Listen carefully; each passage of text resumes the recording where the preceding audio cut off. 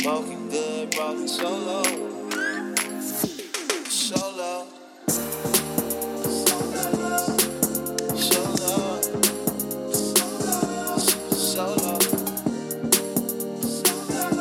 Solo. It's hell on earth and the city's on fire. In hell, there's heaven. There's a bull in the Hello, welcome to the latest episode of On the Upside. I'm Uptown Bobby. And I am Northside Nancy. If you hear any drilling, thawing, or they're renovating my apartment, so bear with us. It'll just sound like you're walking through a Home Depot. Nothing serious. Yeah, no big deal. It's been a while, but we're back. This is the holiday edition. No, it's not really the holiday edition, but the holidays are going on.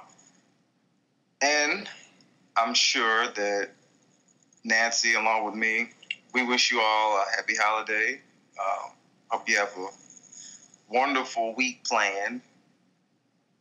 Be safe. This sounds like the ending instead of the beginning. Right. I don't know why you doing all this, but people don't even respect Thanksgiving no more. So what the fuck? I mean, actually, it's called Friendsgiving now. Right. So right. get familiar. It really is. I wish I had friends to do Friendsgiving with. I wish you would stop acting like you don't have a family, first of all. But anyway. I've seen them enough. Okay. There are some people that don't have families. You should cherish what you have. It's overrated. Okay. So what's new to you? Whoa, what's new to me? Wow, I never thought you would ask. I was giving you a chance to ask me since you always complain about going first, but I was like, well, he's just going to keep talking about holidays, so whatever. Yeah, I don't mind going first this week because I have so much to cover. Okay. What's new to me? Well, the first thing that's new to me is one of the best comedies on television that no one's talking about. That show would be Search Party. Search Party comes on TBS, which is revelation of its own. That's no shade to TBS, who ever since they rebranded into being a comedy network, they've done fairly well, but they've catered to like Tyler Perry mostly. But they've been making strong efforts to put on like really outstanding comedies, and Search Party is definitely one of them. I was amazed that no one talks about this show because I heard about it via commercial. So I saw the commercial promoting the second season. I said, let me watch the first season, and I fell in love with it. Search Party is a murder mystery comedy. It stars Aaliyah Shawkat. I'm bad with names. She stars as Dory. And Dory is this hapless 20-year-old something that's struggling to find a purpose. But she gets obsessed with this missing college friend, or college acquaintance, who's going missing, and she's obsessed with finding out what happened. So, like, each episode is her trying to find her college acquaintance, and it's crazy as fuck. The cast is funny. Everybody looks like they belong here. There's no real miscast. I love her character. She's just so frantic. She feels like she's a stable one, but she's really not. And it's kind of like a play on millennials, too. Like, this really holds the mirror up to our generation, and it's not pretty. Another thing I like about the show is that it keeps you guessing. Like, the plot twists and turns is really good. Like, every episode I was wondering what's going to happen next. The season finale was really good. The season 2 premiere happened this past weekend. We got 2 episodes last night, so the show takes a really dark turn after what happened season 1. So now it's more like, instead of a murder mystery, it's more like a thriller now. But it's still funny, just really darker. And I love it. The showrunner said it's like a millennial Nancy Drew, and that is pretty spot on. So if you have any time, you feel like binging something, binge Search Party. It's funny. I even say, as far as fresh comedies go, it's up there with The Good Place. It might, low key, it might be funnier than The Good Place. That's me though. Damn. I could be. I could disagree, but I think it might be funnier than The Good Place. That's shocking coming from you because you like The Good Place president of the fan club. Yeah, I really love that show. It's a really good show. More people should watch it. Secondly, what's new to me is a show from Starz. Starz has been putting out some really good programming as of late. Everybody Loves Power. American Gods got a lot of buzz. You had the recently dearly departed Survivor's Remorse. But they had a show come out last year that flew under the radar for me, but I caught up to it. It's called The Girlfriend Experience. And man, this is some shit. Like, this is probably the best show about sex work out. Girlfriend Experience about this law intern, who happens to be a law school student by day, and at night, she's a high-class call girl. And the first few episodes are really slow. Like, they building up, the story. But that shit picks the fuck up. I was caught all up in this shit. Like, and it's really fucking graphic too. Like, not like porn, but I'll say it's more graphic than Cinemax porn, but it's not porn. It's the kind of show that you really have to engage. You have to put your phone down and watch this shit because, like I said, the first few episodes are slow, but when it picks up, it picks up. And then the show, during the middle of the season, it kind of turns into like this business thriller because she's a call girl at night and she ends up fucking all these rich white guys.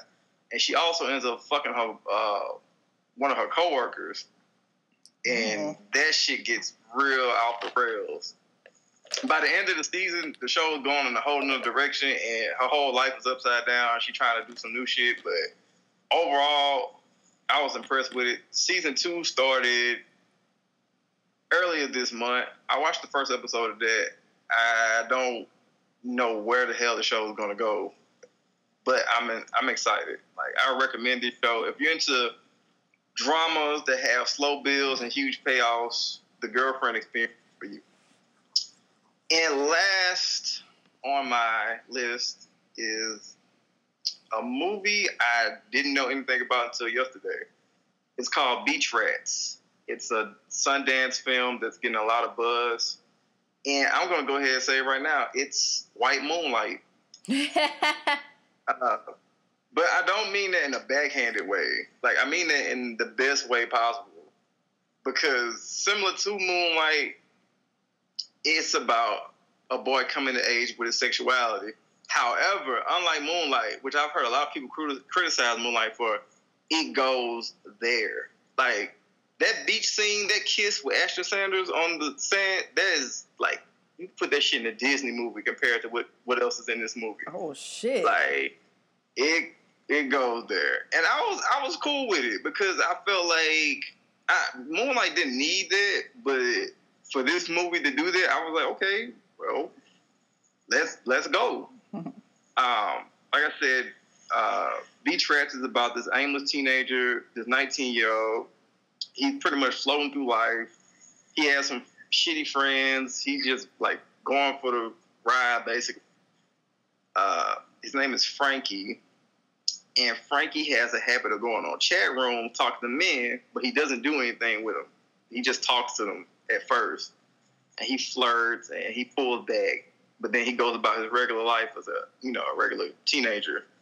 And it's like real pressing that he doesn't, mention that he might be gay because he doesn't want to, appear to be weird compared to his, Brooklyn friends who all they do is do drugs and vape and just do stupid teenager shit.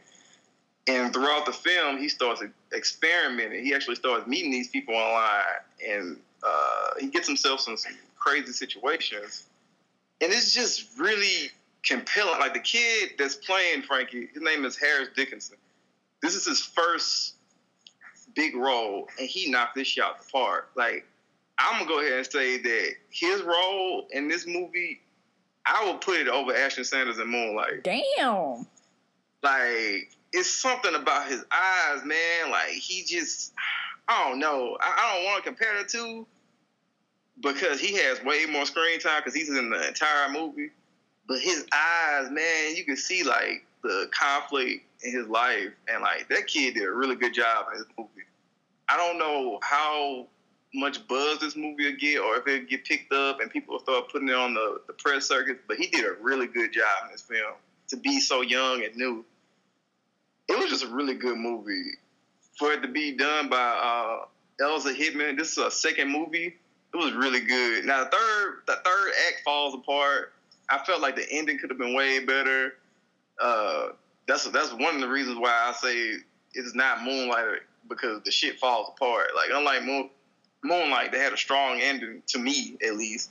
This movie didn't. It could have done better, but the ending in the middle really good. And like I said, the kid playing the main character, Harry Dickinson, he just really knocked it out the park. He was really good. And this kid, like I said, the Kiss and Moonlight ain't got shit on this. This boy showed everything. Like, he got butt-ass naked in this movie. Whoa. He did a lot of shit that a lot of new actors, well, a lot of actors wouldn't want to do. He put himself out there, and I can appreciate that. I can appreciate that somebody doing that for the sake of the story and art. And I don't want people to think I'm slighting the movie by calling it White Moonlight, because it's different. Like, it's more about him really exploring his sexuality, where Moonlight was like had way more layers than just that, and he really gets, explored or whatever. But it's a good film. I recommend it. Like, watch it, talk about it. Correct me if I'm wrong if you don't think it's White Moonlight. But it's a good movie. That's all I got. Okay. Well, first on my list of what's new to me is a movie I watched a while ago, and I don't think I ever told you about it. It's a Netflix movie. It's called bear with me here for this pronunciation, The Merowitz Stories. Have you heard of it? It's called The Merowitz Stories, New and Selected. And it stars Adam Sandler, Ben Stiller, and Dustin Hoffman. And basically it's about Ben Stiller and Adam Sandler are brothers, half brothers, and they have a sister. I can't remember who plays the sister, but the parents dying? No.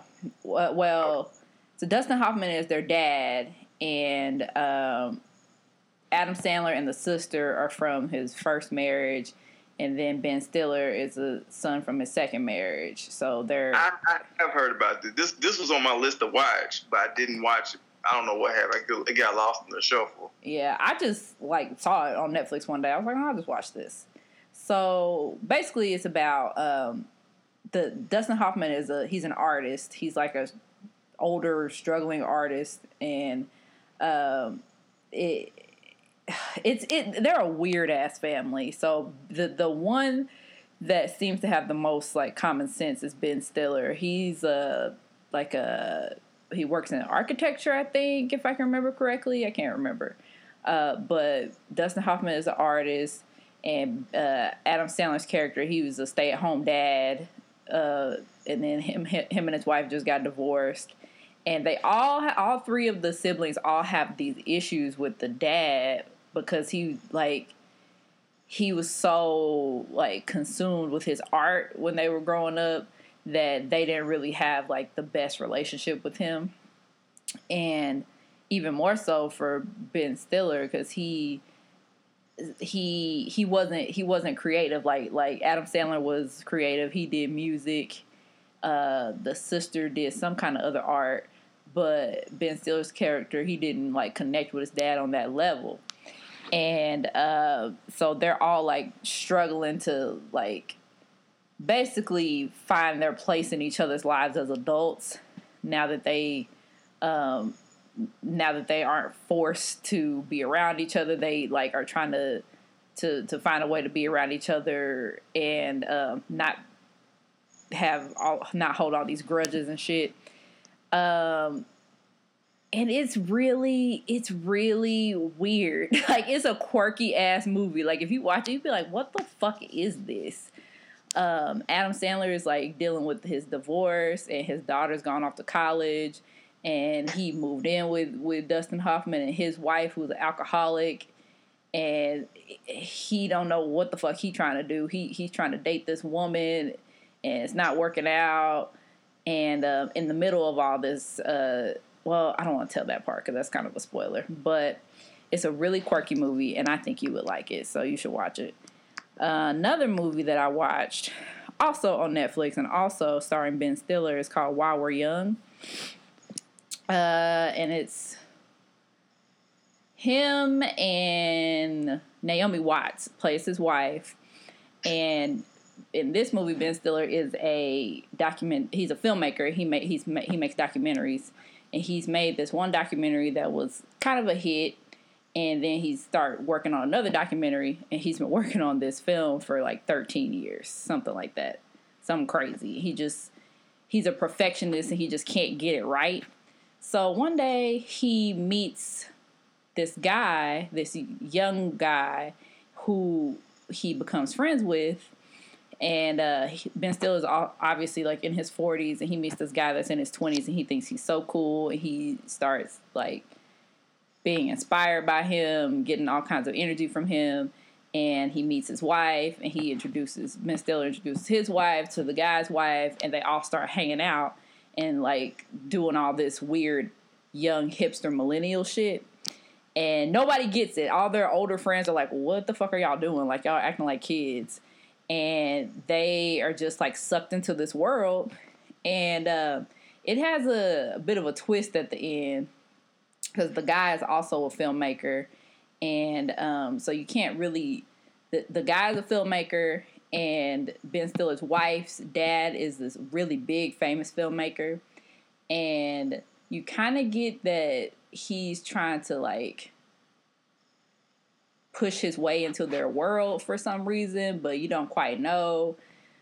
You gotta wait till the end to figure out what's really going on. But it's another really quirky, cute movie that I think you'd like. And the guy, what is the guy's name that plays Kylo Ren? I don't know his name, but it's Adam something. Adam Driver, I think. But that's the guy that plays the young millennial filmmaker guy. And let's see, what else did I watch? This is something that I watched that from Netflix. Not from Netflix. You know, you asked me why did you watch that? Why did you watch that? I watch stuff now if there's literally nothing else to watch that I feel like it's going to be actually good and substantial. I just watch whatever the big tentpole movie of the year was or whatever. So I decided to watch 50 Shades Darker, and I just want to say that if you like the 50 Shades of Grey movies, something is fucking wrong with you, because that shit is weird and stupid. Interesting. Not the BDSM part. I'm not sex shaming you. If you like that shit, okay, cool. But the movie like itself. If that's your thing, cool. Whatever. Do you, bro.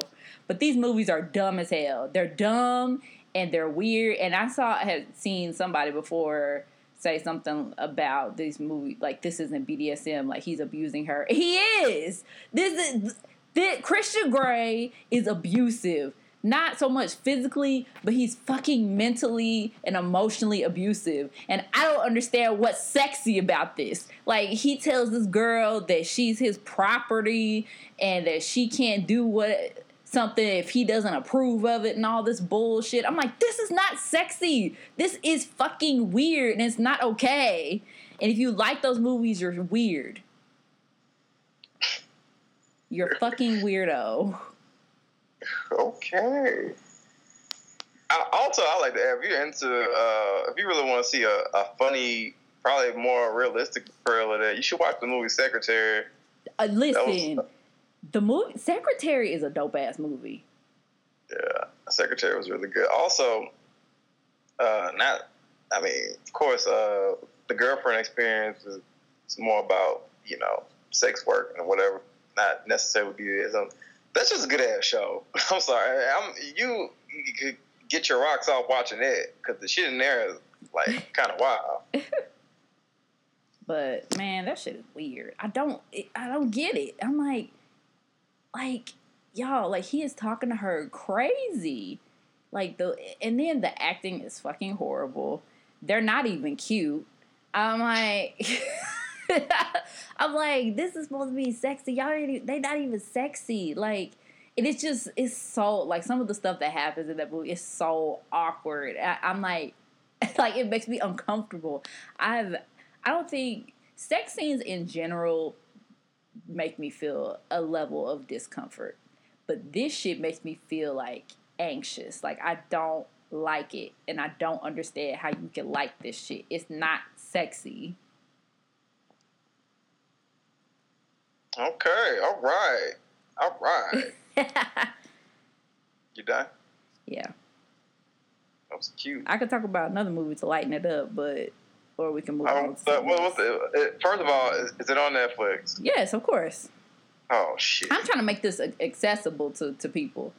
Because there's a lot of shit on Netflix, and people haven't watched every fucking thing that's on Netflix, Robert. Okay, all right, cool. So I watched the movie around Halloween time called Little Evil. Have you heard about that? Because nobody told me about it. I just saw it on there. No.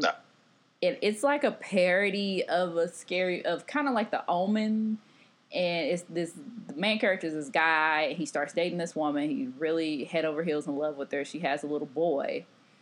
And he's a weird little boy. And he thought he was just, kind of, just a strange kid at first. But they end up getting married. He marries the mom. And, like, some crazy shit happens at the wedding. Like, it starts raining and fucking tornadoes. And, like, it just, like... And he comes to the conclusion that this little boy might be possessed. And it turns out the little boy is the Antichrist. And... so he goes on this quest, this journey to figure out what to do about this little boy. If he should kill him, if he should try to get him, try to have a exorcism, or what he should do to get rid of the demon. And it's pretty funny. I laughed out loud a few times. So that's something light and funny that you can watch instead of fake ass BDSM. Okay. All right. We should just do a Netflix portion of the show. You just a fucking hater, man. Like, there's a segment. What's new on the plate? Everybody has Netflix. Everybody don't have a fucking Fire Stick.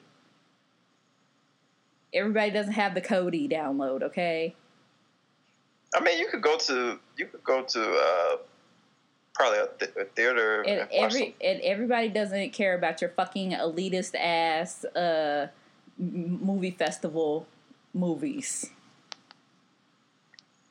Just try and bring people to light. Try and show them better things. I'm trying to show them good things that they can get their hands on, that are accessible to them. Okay. Are you ready for the next segment? Go ahead. You go ahead. I started the last one. Okay. Well, unfortunately, this is making me really sad, and I never thought I'd see the day where I was like upset that I was getting a new NERD album. We're getting a new NERD album. We don't know when, just sometime soon. Presumably it's titled No One Ever Really Dies, which is the acronym for NERD. And the reason why I'm not too excited about it is because they put out their single Lemon, and it's not good at all. The best part is Rihanna's verse. Like, Rihanna sounds like the shit on it. Like, I love Rihanna rapping. But besides that, we could just throw the whole song away. I really don't like it. It just doesn't sound... I don't know, man. Pharrell's just lost it. And we've talked about this before, about how Chad is probably the person behind, but this don't sound like Chad had shit to do with it. Like, it just don't sound good, man. And Then the album has a lot of features, which we've never seen on the NDRD album. Like they've had features here and there, but like features of this album reportedly include Andre 3000, Future, Wale, Rihanna, Ed Sheeran, MIA, and 2 songs with Kendrick Lamar. So, like I just feel like it's not gonna sound like NERD, because that Lemon song sure doesn't sound like NERD. I mean, we won't know till the album comes out. I know, and I'm really trying not to like be negative about it until I hear it, but I'm just not excited about it at all. I mean, did you look at the full track list? No. Yeah, there's a full track list out. No, I don't want to look at no track list. I just want to hear it. Oh, yeah, here it is, actually. Oh, man. Like, why do y'all got 2 songs with Kendrick Lamar? He's Kendrick Lamar. Gucci Mane's on here. Oh, man. Ooh, I don't know. It's a no for me, dog. It's only 11 songs. Yeah, but... And I'm not a stickler. I'm not one of those people like, oh, no features, blah, blah, blah. I usually don't give a fuck about features. But when it comes to certain artists, I'd rather it just be them. And the songs could be great for all I care, but it's just... I just got a feeling that it's not gonna feel like an NERD album. So what's your first piece? My first piece is fans of the no longer existing HBO Deadwood could be looking at a big surprise next year. No way. Yeah, a Deadwood revival seems to be in the works, but it's not like another season. It'll be a film. Ooh, you know my mama loves Deadwood. Yeah, this has been talks for a while. This from TV Line. The highly anticipated Deadwood film has been in talks since August 2015, and creator David Milch said earlier this year at a convention that he turned in a script that would appeal to fans and non-fans alike. HBO programming boss Casey Blois said that the script is terrific and has been talking to directors. Deadline previously confirmed that former cast members have been approached about their availability. Also, that they are inclined to do a film if they can get over certain hurdles. From non-HBO sources, we also heard some of the former cast members have also read the draft of the script, and they are excited about possibly working on the project. So that's good news if you're a fan of the Deadwood series. I watched Deadwood. I enjoyed it. It's now infamous for its extremely profane language, which I really loved on the show because, I mean, shit, why not curse in the West? So I'm excited about the possibility of the movie. I wouldn't mind them doing this with other shows as well, doing just like little send-off movies or movies wrapping up, maybe, you know, plot threads that they didn't finish. Like, I feel like Curb Your Enthusiasm could have had a movie done instead of another season. Because another season feels just too long, especially when it's been gone away so long. Just do a movie. Yeah, my mom was gonna be really excited about that because that movie, that show was her shit. Yeah, it was a good show. Yeah, she loves anything about westerns.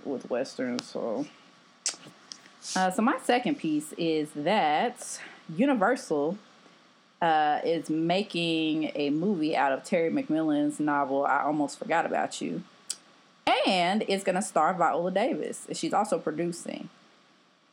And it's going to be directed by Malcolm D. Lee, who directed Girls Trip, the breakout film of the year, which I just rewatched, and it's still hilarious the second time.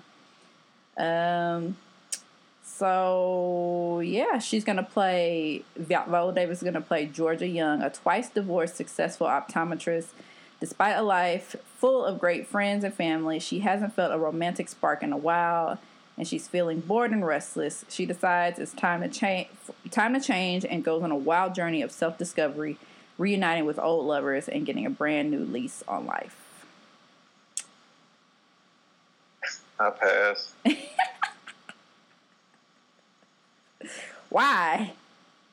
That doesn't sound interesting to me. Low-key, Terry McMillan, right? I've never physically read her books. I've only seen the movies, but it seems like she's writing the same book over and over again. I mean, kind of, sort of, not really. Waiting to Excel, I mean, hell no. You really never read a Terry McMillan book. Disappearing Axis, nothing like those books. Waiting to Excel was different when it first came out. The sequel was horrible. Stella got her groove back. Now those two sound similar, but Stella, the book was really good. It was better than the movie. At least I think so. I never read this book mentioned. I think that was towards like when she started nosediving, because the quality kind of after Waiting to Excel. No, I'll say after Stella, it's kind of like it kind of just started getting bad. Like Getting Happy, the Waiting to Excel sequel was really bad. So I don't know. We'll see. I mean, we've never seen Viola really happy, like on some like just super fine, having fun type shit. So maybe that'll be fun to see. But I pass. I'm not going to the movies to see that. It'll make some money though. Well, good thing you have a Fire Stick. Man, shit. If I didn't, even with one, I won't watch it. Wow, damn. Yeah, it's not appealing to me. Okay, what's your next piece?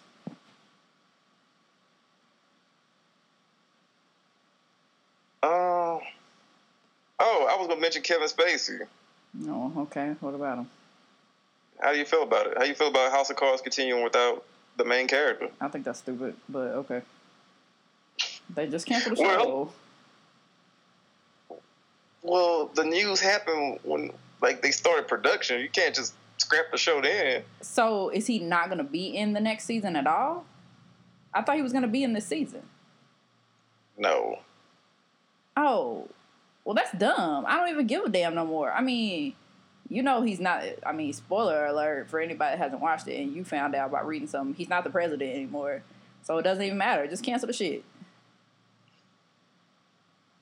So you don't even care about watching his wife? No, I don't care about her. I don't care about her without him. Interesting. Because they're a team. Like the whole series, it's been about like them working together as a team to get what they wanted. And if he's not there, then there's no team. She's boring by herself. Even there was a season, I think the season before this last season they did, he was they were kind of feuding, and I can't remember if they were gonna get a divorce or they were just like not getting along, and it was whack. I hated it. I was like, this is dumb. Like the show doesn't work when they're not working together. So no, I'm not interested in House of Cards without Frank Underwood. That's interesting. You don't think they can pull it off? I mean, I don't know. I don't know if they could pull it off. I just wouldn't want to see it. He's the best part of the show. He's the best part of the show. Like, why would I watch it without him?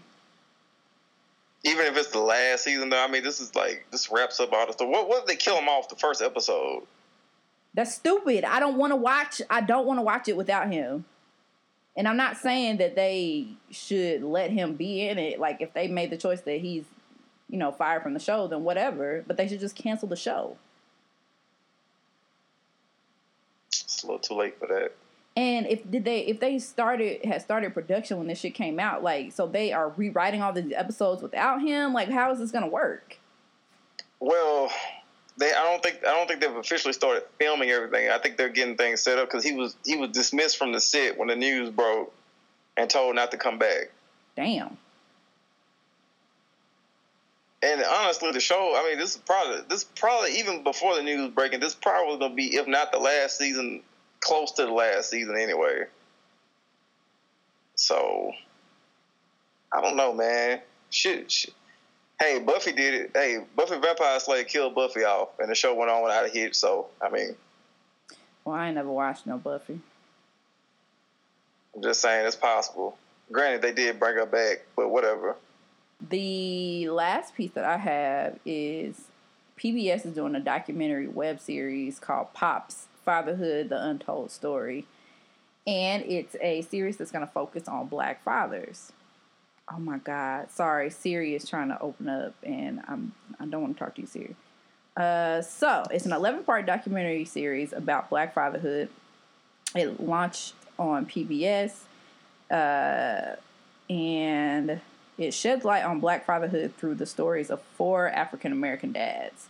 LaGuardia Cross, who we all know is the YouTuber who is famous for doing the interviews with his little girls. One of them is like a 4-month-old baby, another one's like 2. Shaka Senghor, a formerly incarcerated best-selling author, striving to make a difference for others like him while being present for his toddler son. Christopher Ennis and Shelton Stroman, a gay couple grappling with the challenges of guiding their adopted son into his teenage years. So you got a nice little mix there. And I think this is dope because, not saying that absent fathers aren't, it's a problem in the Black community, but as a person who grew up, both of us who grew up with our fathers in the household, like, it's good to see stuff like that because, like, you know, I don't have the experience of, I don't know what it's like to not have my daddy in my life. And it's dope to see stories that I can relate to in that sense. And I'm going to watch it. So, yeah, 11 parts is way too long, but I'll definitely check out, like, the first one. Yeah. That's good. That's a good thing. You know, I think we need to talk about the Black fathers that are there. Because honestly, I mean, I'm starting to think that either people don't know a lot of people. I mean, don't get me wrong, though. I mean, deadbeat dads totally exist. Like, horrible fathers, whatever. But there are a lot of great fathers. And right.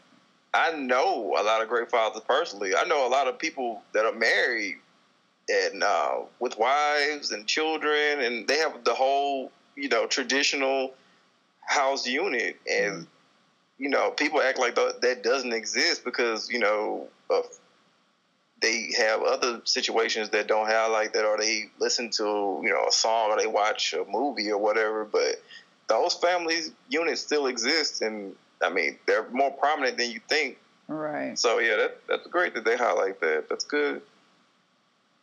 Yeah. Because people really shit on fathers, though. It's like, daddies don't get no respect. No, they don't. No one takes Father's Day seriously as Mother's Day. Father's Day is so disrespected that on Father's Day, mothers compliment themselves. Right. Right. And that's how bad Father's Day is. I hate that shit. I'm like, look, I get it. Your baby daddy, your ex-husband, whatever, is not fucking helping you with this kid, but you still are not a father. Yeah, it's a tricky, man. It's a tricky situation, you know. I really don't have much to say about that part, but yeah, I'm excited. I'll watch it, not all of it, but I'll watch the beginning. Yeah, I'm gonna watch the one with I don't know if they like split them up and they like have their own episodes, or if they are going back and forth between, you know, each of the families or what. But I want to see the YouTube guy because he's funny to me. I don't even know who he is. But... Yes, you do. You have seen those. You know the guy that he like interviewed with the 3-month-old, and he like makes it like put subtitles up like the babies are talking. You must have showed it to me before. I know you've accidentally seen it. I know you scrolled past it. Possibly. It's a black guy with glasses. I'll send you a video and you'll be like, oh yeah, I've seen this. My last piece is something I plan on watching probably today. It's the documentary called The Problem with Apu. It's by comedian Hari Kondabolu. Yeah. And he's this is like a labor of love for him because like his passion project is airing on True TV, and Harry takes up the stereotypical character that's I didn't know was this big of a controversy. I mean, I figured it was like something that people didn't like because of how over the top it was, but obviously it's a really big deal. For people that aren't familiar with The Simpsons, man, I'm like, who the fuck are you to not be familiar with The Simpsons? Mm-hmm. There's a South Asian American character named Apu who works at Kwik-E-Mart, and he's every racist, stereotypical trope in the book that's tied to South Asian Americans. He has this thick accent. He works at a fake 7-Eleven. He's just all the bad stuff, all the stereotypes, and it's real offensive. And he's also voiced by a white man.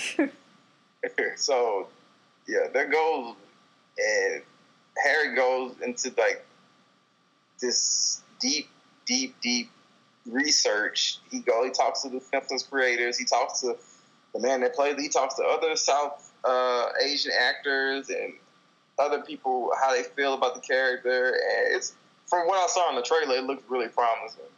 He really has an issue with it, and I mean he has every right to have an issue with it because, like I said, I watched The Simpsons mostly as a child. As a child, I thought the character was weird because he was just so over the top. But then growing up, it really stood out that, man, this shit is kind of fucked up, especially when you find out that the guy voicing him was white.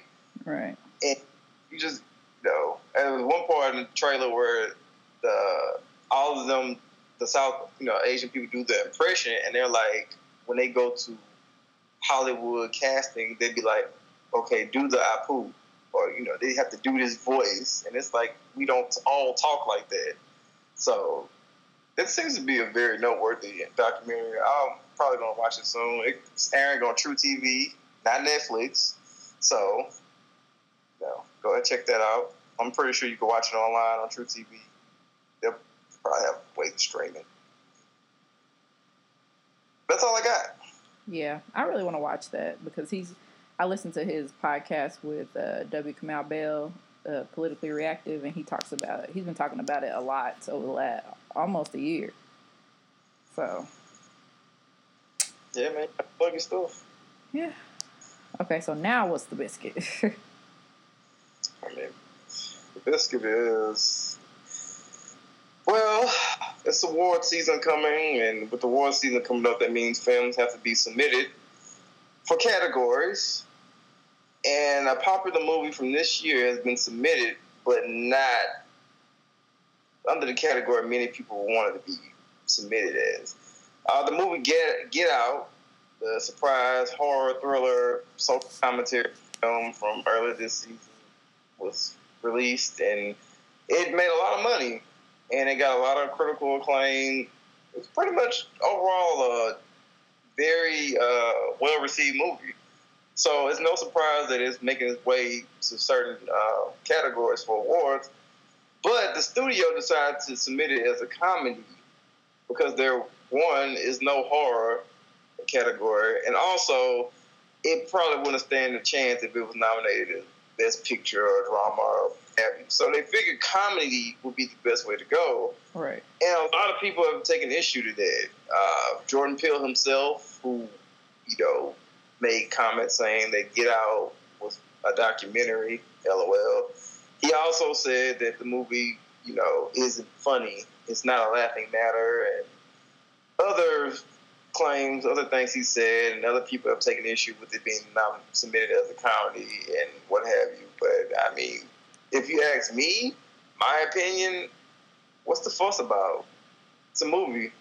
It's a social satire. Right. Satire is a subgenre of comedy. It's comedy. So I don't see the great issue in this movie. First of all, people like complaining about how racist Hollywood is. We all know Hollywood is racist. Secondly, people always talk about these award shows being racist. That's why we have the Image Awards, the BET Awards, and those black award shows to highlight black people and arts that get overlooked by the Academy Awards and the Golden Globes, SAGs, Emmys, what have you. So why is it when they act like they act, y'all get surprised? Then also, it's like it's nominated for an award. It could win this award. Who knows? But the movie is a horror film, and people don't take horror film. Well, Hollywood typically doesn't take. Academy with the awards shows don't really take horror movies seriously. There's no category for it, so they send it as a comedy. And it has a chance to win.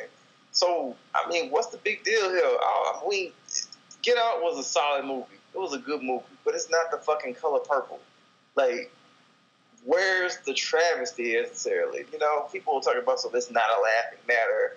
This isn't funny. Well, I mean, Lil Ray's character is there for comic book. Like, I mean, the nigga literally telling jokes in the movie. Look, and the movie just damn sure wasn't a drama. If you thought it was a drama, then I don't know what the fuck movie you watched. And y'all, honestly, let's be real here. This movie's lucky it's getting a Golden Globe nomination because it wasn't that good. The idea of the movie was better than the actual movie. And that's no shade. It just wasn't that great.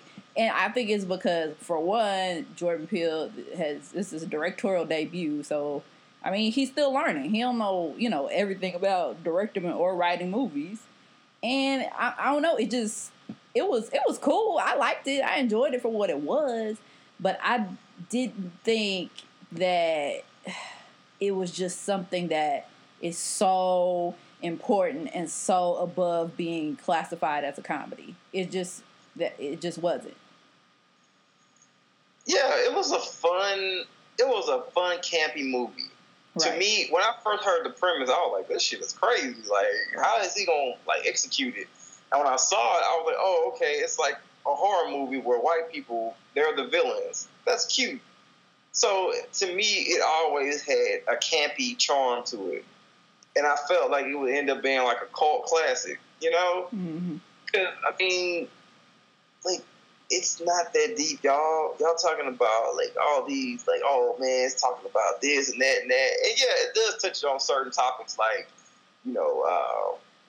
racism, of course. I guess organ harvesting, y'all say, yeah, science experiments done, medical experiments done on black people, which a lot of people also had issue with and said that was no laughing matter. I mean, it's a slippery slope. I know people that didn't want to watch the movie because they said that was controversial alone, the idea of people, black people being operated on, by white people for, pleasure or, evil purposes. So a lot of people didn't want to fuck with the movie along with that premise. So it's like, you can play that card if you want to as well. So it's a slippery slope. And like I said, it's a satire. It's a social satire. Like Hollywood Shuffle, done by Robert Townsend, is a comedy essentially, but it's very deep. Like comedy isn't an insult. There are different levels of comedy. Comedy has subgenres. Like all comedy isn't just slapstick. Like so I don't understand why considering something a comedy is insulting when it was written by a comedian. First of all, a comedian wrote this movie. So what? A great deal of comedy in it. Right. Like can't tell me Lil Rel's character isn't up there. Because when I was in that motherfucker, shit. People was cracking up. People were laughing in my theater. So I'm just trying to laughing their ass off my. I'm trying to understand where the lie is. I don't know, man. I think people are doing the whole. People are getting J. Cole stands with this movie. Mm-hmm. Like you have to have a certain level of intelligence. You really don't, because first of all, it wasn't that deep. The plot low key fell apart because it's because I was like, okay, so I was more concerned with the movie. Like when I watched it, I was like, okay, the message, okay, whatever, cool. But, like, what the fuck is happening? So, like, these people are putting their consciousness into these black bodies, and then what? It's gonna be a whole town full of black people. Like, they're doing surgeries, but it just kind of got weird at the end. I was like, okay, what the fuck are they doing actually? And it got real over top. Like, it started falling into like pure fantasy, right? And that's why I say they should be lucky it's getting even this nomination, because like movies like that typically don't, like, when you cross that line from like reality to like, because I tell you what, shit. if this movie was the same movie except it didn't have any black people in it, if it was a white boyfriend that she was bringing home, kept bringing home white boyfriends and nobody pay attention to this shit. Well, nobody paid attention. No. Nobody paid attention to this movie. It would have been just another horror movie, right? And it probably would have actually been scary. Yeah, if you're right though. If it was all white people with the same premise, it would have just been another slasher movie that people would have saw and forgot, right? And it never would have. It wouldn't have got nominated for shit. No, I wouldn't got nominated for a damn thing. So I'm just like, where's the outrage? Like, I don't get the real outrage. It just seemed like a bunch of people that want to be fake deep and like whining about nothing. Like, I didn't walk away from the movie. I walked away with like, man, that was a good movie. You know, I told people it was a good movie, but I didn't think it was that fucking deep, honestly. I was more, people were shocked that it got nominated as a comedy. I was shocked that the shit got nominated for anything. I was like, damn, they out here getting Golden Globe nomination? Shit. And to keep it real, I think Tales from the Hood, as far as being a deep movie, was way deeper than this. I ain't never seen it.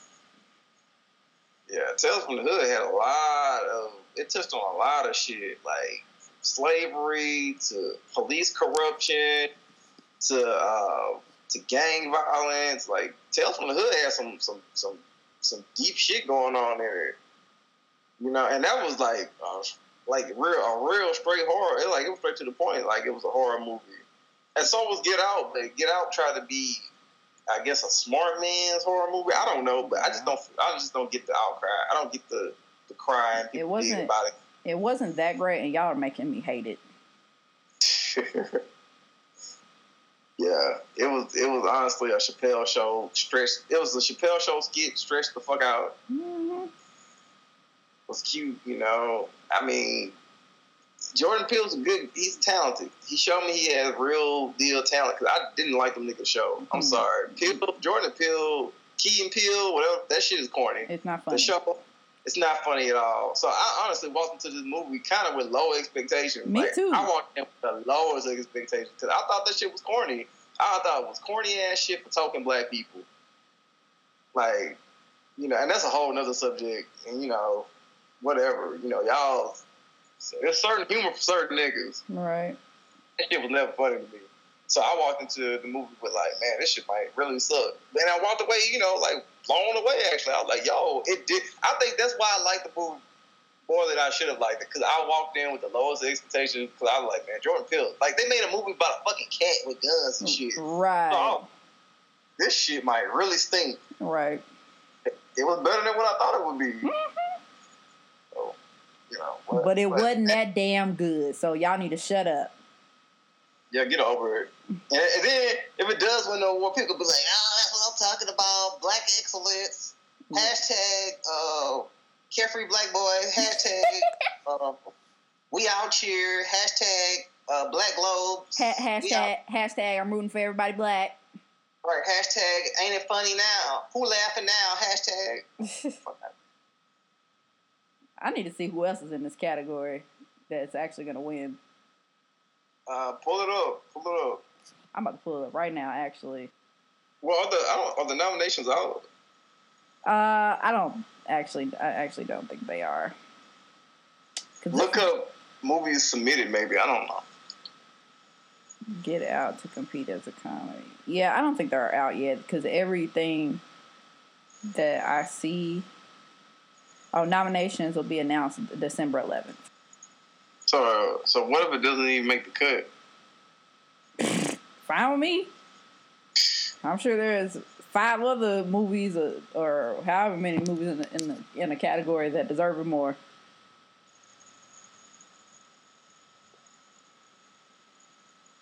Y'all just, you know what? Never mind. That's it. That's all I got to say. Now what you gonna say? I was gonna say the problem is that whole the whole statement that Issa Rae says I'm rooting for everybody black. That's the problem. I don't believe in that. I don't believe in rooting for everybody that's black because everybody that's black isn't good. That's just the truth. Like everybody, like I cannot do that with like my whole like. I love black people, and I think black people create some of the dopest art there is. But I do not believe in voting for somebody or rooting for somebody just because we're both black. Because you might make some trash. Loyalty. Huh? You said what? Blanket loyalty. Yes, because your shit might be trash. Like, why would I root for you when I can root for this other black person or even a white person or somebody who's another person of color that has a better product than you do? Like, that doesn't make any sense to me. Like, I'm going to root for everybody that's black? No, because everything black isn't good. Just because it's made by a black person does not mean I need to root for you. I'm serious. Like, you should watch blah, blah, blah because... No, I'm not watching that because we're black. We're both black. Like, what the fuck? It's trash. I'm going to go watch fucking Game of Thrones. You laughing, but I hate that shit. You think this is a comedy? This funny to you? Yeah. I hate that shit. I want to edit that statement and say I'm rooting for everybody that's black and making good quality art. Because everybody can't be black excellence. Keep that in mind. Put it in your pipe and smoke it. Wow. On that note, yeah. What's next? Let's talk about Stranger Things. Season 2. Can't really remember much about Stranger Things. Are we going to do this every year? Is it going to be Stranger Things 3, Stranger Things 4, The Strangest Things? The Strangest Things. So season 2 was a lot better than season 1. Season 1, it got straight to the point. Straight to the point. Season 1 was a little slow, but this one was like, look, we here. We about to hit the ground running. So Will's back. He got some issues from being in the Upside Down, and he's going through it. He keeps having all these episodes where he's seeing this big monster, and he's like back inside the Upside Down, and he's all confused and discombobulated, and they're taking him to a doctor that's at the lab that had was holding 11 hostage and shit. And it's this season was really different because for one thing, like Will was only in like 2 episodes the first season, and he's in all of these episodes. And I know a lot of people that say he's like the best actor, the best child actor on the show. I think he's pretty good actually, because he has to show the most. He has to show the biggest range of emotions of all the kids. Besides 11 though, Millie Bobby Brown, who plays 11, she's really good. My cousin pointed it out to me. She was like, she's really good because she has to convey a lot of her emotions without talking. And I was like, oh yeah, like she doesn't talk a lot because she like just learned how to really talk. But the kid that played Will did. I mean, he did carry the whole season basically. He did. This season was all about him. Like the first season was like when what's my boy Mike? Is it Mike? Mike. Yeah, when Mike was telling his mom that he was possessed and how he was a spy and all that, and he broke down. He was like, "No, it's fine." I was like, "Oh shit!" I was like, "Man, don't hurt him." Yeah, that was good. Like, damn! I was like, "What if he tells the truth?" Yeah, that was really good. And I like that whole thing about it, like how he was, spying and telling the Demogorgon where they were and stuff. That shit was cool to me. So I guess the overview of this, like the synopsis of this season, is that it's like year after all the shit's happened last season, and 11 has been gone for a while. Well, she's been quote unquote gone. The kids have not seen her. Will is back, trying to get back into like daily life and figure out like, you know, how to move on from all the shit that's happened. And the closer they get to the anniversary of him going missing, he starts having all these episodes. And Winona Ryder, who plays his mom, is like fucking out of her mind. She was out of her mind the first season, but now she's like always needs to know where he is, like checking on him every 5 seconds. It's really annoying, but very realistic, because I can definitely see a mom like really doing that with her child that's gone missing like that and went through something crazy. And 11 has been rescued by Hopper, the police officer, and he's like hiding her in this little cabin and shit. And 11 is like, I like that they're showing that she's just like a kid. She's like a bratty teenager. She don't want to stay in there. She wants to go see Mike. She wants to go see the other boys. And he's like, no, like you need to keep your ass here so you can be safe. And we get I like their relationship. It was it's really cute. Weird at first, but it got real cute. Yeah. How did you feel about her going off on her own adventure and meeting like the other people? Like she met 8 and how all that. I thought that was like something they could have like left on the cutting room floor. Yeah, that part was useless. Now her going to meet her mom. I mean, it is what it is. It's whatever. Like, she wanted to see her mom. Like, so I feel like her character needed that, but I didn't really care. But her meeting 8 and all that shit, I was like, this is fucking pointless. Because at first I thought that 8 was going to be, because they started the season with her. And so I thought, oh man, like, it's going to be another 11, like, integrated into the story. But she didn't have shit to do with what was going on with Will and all the boys and shit. I was like, okay, that was pointless. But I thought also, oh, maybe they were gonna do like a spinoff or something. I don't know. But it was just, if they're not doing a spinoff, then it's pointless. Like, what the fuck is the point? I like that we got at least 2, I can't remember if it was 2 or 3 episodes where she reunited with the boys. But I thought that I was like, man, they're not even going to see each other till the last episode. But it was like I want to say second to last episode, maybe. But, yeah. But I like that all the boys, because when it comes to like ensemble casts like that, like, especially with like a group of kids, it's kind of like easy for the kids to get like lost in the sauce. But all the kids have like their own personality, and they are all like developing, like they're actually giving them like some character development, and I like that. I like Dustin's relationship with Steve. That little duo was cool. You said what? I said in seeing his teeth. Oh my God, here you go about the damn teeth. Everybody mentioned it this season. From the nerd at the arcade to 11, it was a thing. Anyway, and I like Max. The first I was actually, who's your favorite new character? My favorite new character. Well, my favorite new character is dead, so that don't matter. He was too pure for them. Say what? Say rest in peace, Bob. Man, listen, they didn't deserve you, Bob. I didn't think fast, but you said you didn't think what? I didn't think he would go so fast. Yeah, I wasn't surprised, but I was real bad about it. Max is cool. Like, I like that they put her in there, and 11 is not fucking with her. She's like, why are you talking to Mike? Get the fuck out of here, bitch. And her brother, he's a little much. I don't like that. Like, he, like, really seems like you didn't think Billy?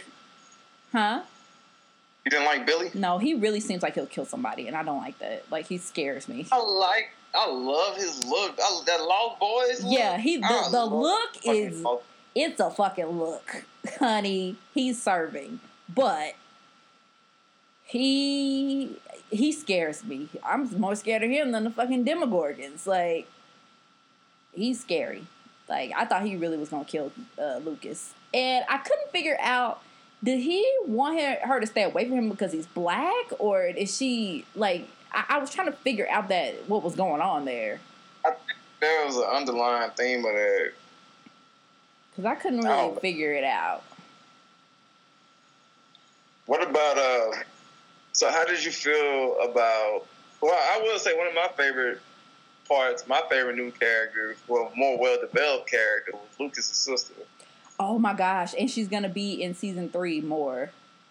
She was hilarious. Gosh, she was cracking me up. Lucas get on my fucking nerves, to be quite frank. Yeah. Like, honestly, he's black. I love him off the strength of that, but he's like my least favorite kid sometimes. Yeah. Because he's the logical friend. It's like, dude, shut the fuck up. Mm-hmm. Like first season, I hated him so much. He's the one that won't let them have any fun. Yeah, it's like, man, god damn. Let's stick out your ass. Right. So how did you feel about the kiss? What kiss? The kiss on the show between shit, I can't even remember now. One of them kids kissed each other. Shit. Will's brother and Nancy had sex. Oh, Jonathan and Nancy. Oh yeah, that coming. I was like, okay, like, I didn't give a fuck about their whole relationship. I don't know who kissed.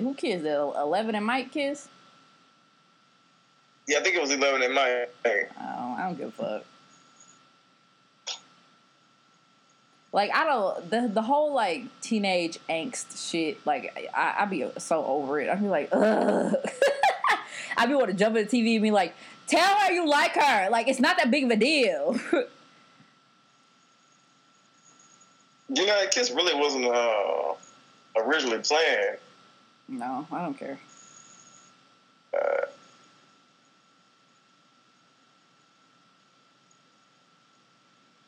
But anyway, overall, it was a good season. Mm-hmm. Left with a good hang. Mm-hmm. It makes me excited for season 3. And you know, a lot of times there's a sophomore slump with certain shows, but it's like improved so much from the first season. So now we're going to talk about Justice League. And it was pretty much just how I thought it would be. Like, didn't love it, didn't hate it. It was cool. It's the best. No, to me, it was like right below Wonder Woman. Yes, I agree. Because Wonder Woman at least had a more streamlined plot. Yeah, like the Wonder Woman was damn near perfect. Dare I say? It was good. It was damn near perfect. When I say perfect, I don't mean like one of the best movies I've ever seen. I mean, for what it was damn near perfect. It was a good origin story. Yeah. But it definitely picked up low-key right after that movie to me. Mm-hmm. You know, they tried to fit all the movies so far into one. You get a lot of Batman versus Superman layover. Of course, we already mentioned the Wonder Woman layover. They tried to mix it all together, but it was a lot of like things that just didn't really fit for me. Like the villain was just really disposable. He was generic as fuck. Right. And then he looked like some shit out of like an old video game. And another thing about this movie, the CGI was horrible. Like, what the fuck was up with Superman's face in the beginning? That shit was so weird. I feel so bad for Henry, the actor that plays Superman, because he's getting, man, they dealt him some shitty hands. Like, he to me, he's a very serviceable Superman. Like, he has the physique, he has the charm. You know, they barely let him be Clark Kent. but when he does do it, he does a good job. I like him as Superman. It's just that the writing they do for him is just really not that great, and he's trying his best to make the most out of it. But goddamn, Ben Affleck returned as Batman. I don't have a problem with being as Batman, but man, they make Batman so fucking useless in these movies. Right. Grant, I told you this. Batman works better as a street level superhero. Like, he's better when he's like catching purse snatchers and shit like that. Yeah, because he doesn't have any fucking superpowers. How the fuck is he gonna help you when you are fighting a god or an alien? And kept mentioning it too. I was like, God damn, like, yeesh. Like, they said it like it was like the running joke of the movie. I felt bad. I almost like, are we really gonna keep saying this shit? Like, and he old as fuck. Yeah, the age Batman's kind of like there was a report that Ben won't be back to play Batman. Possibly Jake Gyllenhaal name's been in it, and I'm cool with it because they all look the same once they put the fucking mask on anyway. White man and a Batman. That's cool. Yeah, all of them look the same. You just see a white mouse and blue eyes. Right. So whatever. But now Aquaman. Somebody made a funny, hilarious point that Aquaman wasn't even Aquaman. It was just Jason playing himself. Yeah. He was just those. What'd you say? I said, yeah. This Khal Drogo speaking English. I liked him, but I just thought him and Flash were like competing too much for jokes. Like, I thought let Flash be the funny guy and like Aquaman just have just be the badass that had a funny quip here and there. He needs to be like making fucking stand-up material. Right. It seemed like they were trying too hard for the jokes. Yeah, some of it was a little forced. I did like their version of Flash, but I don't feel like he's Barry. I feel like he's more like Wally West. That's just personal beef of mine. Don't know who the fuck you're talking about, but keep going. Oh my god. Anyway. Overall, that was a solid movie. Like, if I had to give it a rating, I would give it like a 6.5. Like, how many black emoji fists? Like 2.5 out of 5. 2.5 out of 5. That's not that bad. Yeah, it was okay. Yeah, it could have been a lot better. I feel like the next one will be much better. Yeah, it may. I tell you what, it made a lot more sense than Batman vs Superman, because that movie was fucking horrible. And like, I still like, when I thought about it, I was like, you know what? Like, I almost forgot how bad the movie was. And what kind of made me scratch my head was they was like, "Oh, Superman not gonna want to see you when he wakes up." I'm like, I thought they were made up at the end. I thought they was cool. They did. I was confused too. I was like, okay. I need to mention that to somebody else because it's like nobody mentioned that part. I'm like, why do they keep saying he's not going to be happy to see him when they literally made up? Like, they was like, "Yo, I got your back now. My mama's got the same name. Cool." Right. I think the best part of the whole movie for me was the race scene. I thought that was cute. That was fun. The very last like, thing that had nothing to do with the movie. That's what the kids used to always talk about when we were younger. Like, who would win in a race, Superman or Flash? And that was really the best part of the whole movie for me. I feel like Joss Whedon did that. Like, Scott Snyder had stepped down. He was pretty much done with the movie. I feel like if Joss Whedon went back and like touched up on some parts and reshot some things, I feel like that was him at the end of the movie. You know what I didn't like about The Flash is that I feel like there weren't enough scenes of him actually moving fast. Like, they would slow it down so we could see what he was doing, which is cool to an extent. But I was like, okay, like, I want to see him move fast. Like, I want to, like, blink and, like, he's going. You know what I mean?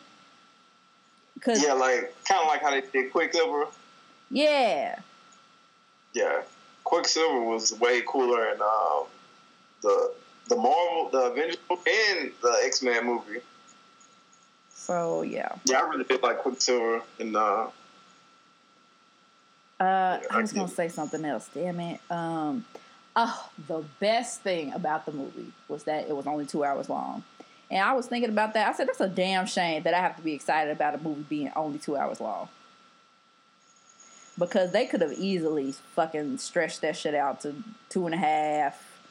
They say that they're cutting room for shit that like they took out like I think 45 minutes out the movie. Good, because honey, it didn't need to be any longer. And Cyborg was getting on my damn nerves. I was like, he was like a brooding teenager. Like, get over yourself. Yeah, I was over him. Like, I would actually be pretty. I would think it'd be pretty cool if I came. My pops, saved my life and had me hooked up to robotics. Right. I'd be like, oh shit, turn the fuck up. I mean, he doesn't have a dick, but I mean, you can fly. I feel like that's a fair trade-off. Well, I didn't think about that because I've never had one, so I didn't see that as being a loss. Hey, shit, it's kind of not. Like, why not? Shit, you can fly, you're super strong, you can tap into everything. Shit, that sounds like a fair trade-off to me. Right. You're a fucking superhero now. What are you whining about? Anyway, you got anything else to say about this shit? It was a cool movie. I hope it, I hope the second one's better. I actually want to see these movies do well. I'm tired of the beef people have, like Marvel versus DC. Who cares? All them shits look the same at the end of the day. Yeah, but Marvels are better. Yeah, they're better because they actually have a plan. That's why they're better. They've been doing this shit for almost a decade. So it's like, they had this shit mapped out. Yeah. And I don't know, the writing is better. Like, it's just better overall. I don't know what to, like, when it comes to certain movies, like when they want to like do it right, DC can do it. Because Wonder Woman was an example of them doing it right. Batman vs Superman, it just seemed like somebody said, okay, let's just make a movie about Batman and Superman. It was pointless. It was absolutely pointless movie. It was pointless. And like Wonder Woman, it had a point. This movie, it had a point, but I feel like there was, I don't know, maybe it was just a lot of characters because something just didn't curl all the way over, but it still wasn't bad. So, what's the next movie they got coming out? What's the next DC movie?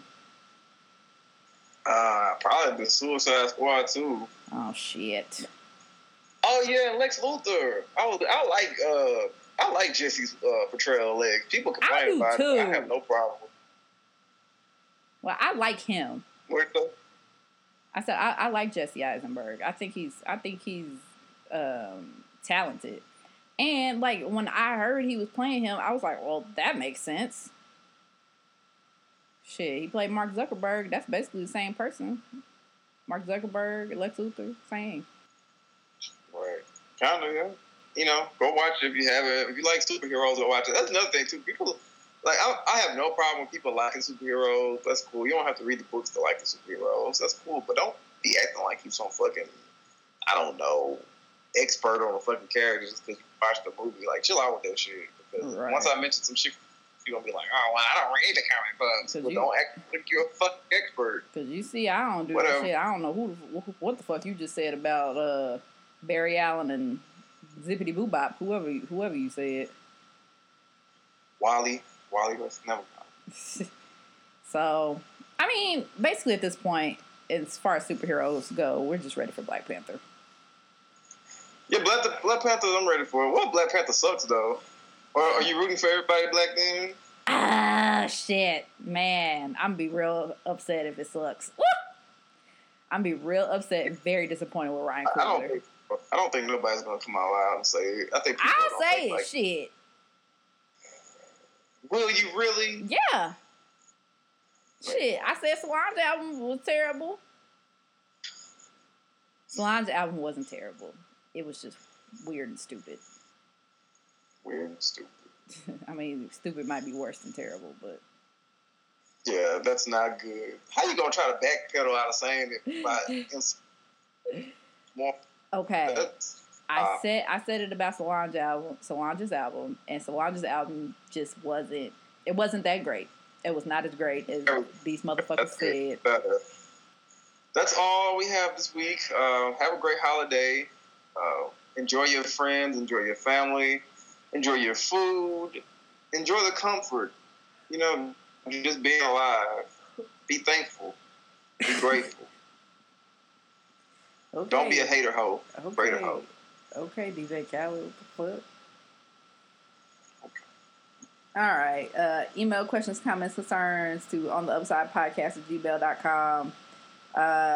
Nobody's emailed us in a while, and I would be thankful if somebody sent me an email to that email address that I just gave and tell me about something that you're obsessed with right now. A TV show, a movie, an album. Tell me what you can't stop watching or listening to. Tell her, because I don't give a fuck. As long as it's good. Don't send me no whack shit. Because, you know, I'll tell you if it's whack. I'll talk about it on the show. I'm like, so somebody emailed us this whack bullshit. No, I won't do it on the show. Because that might deter future people from emailing. You know, if we were ever to get any emails. But that's it. That's all I got. Take us out, Robbie Rob. You gotta stop calling me that. Only certain people can call me that. You're not one of those people. Oh, excuse me. No, I'm just playing. You can call me whatever you want to call me. Okay, you know, stay black. Don't be whack. And if you're... No. Oh, shit. How does this been so long? Okay. Stay black. Don't be whack. And if you're not... Fuck. Stay black. And if you're not black, don't be whack. Is that how it goes? Hello? I'm just out here letting you struggle. Okay, take 12. Stay black. Don't be whack. And if you're not black, just be yourself. Just be you. That's my line, but okay. And good night.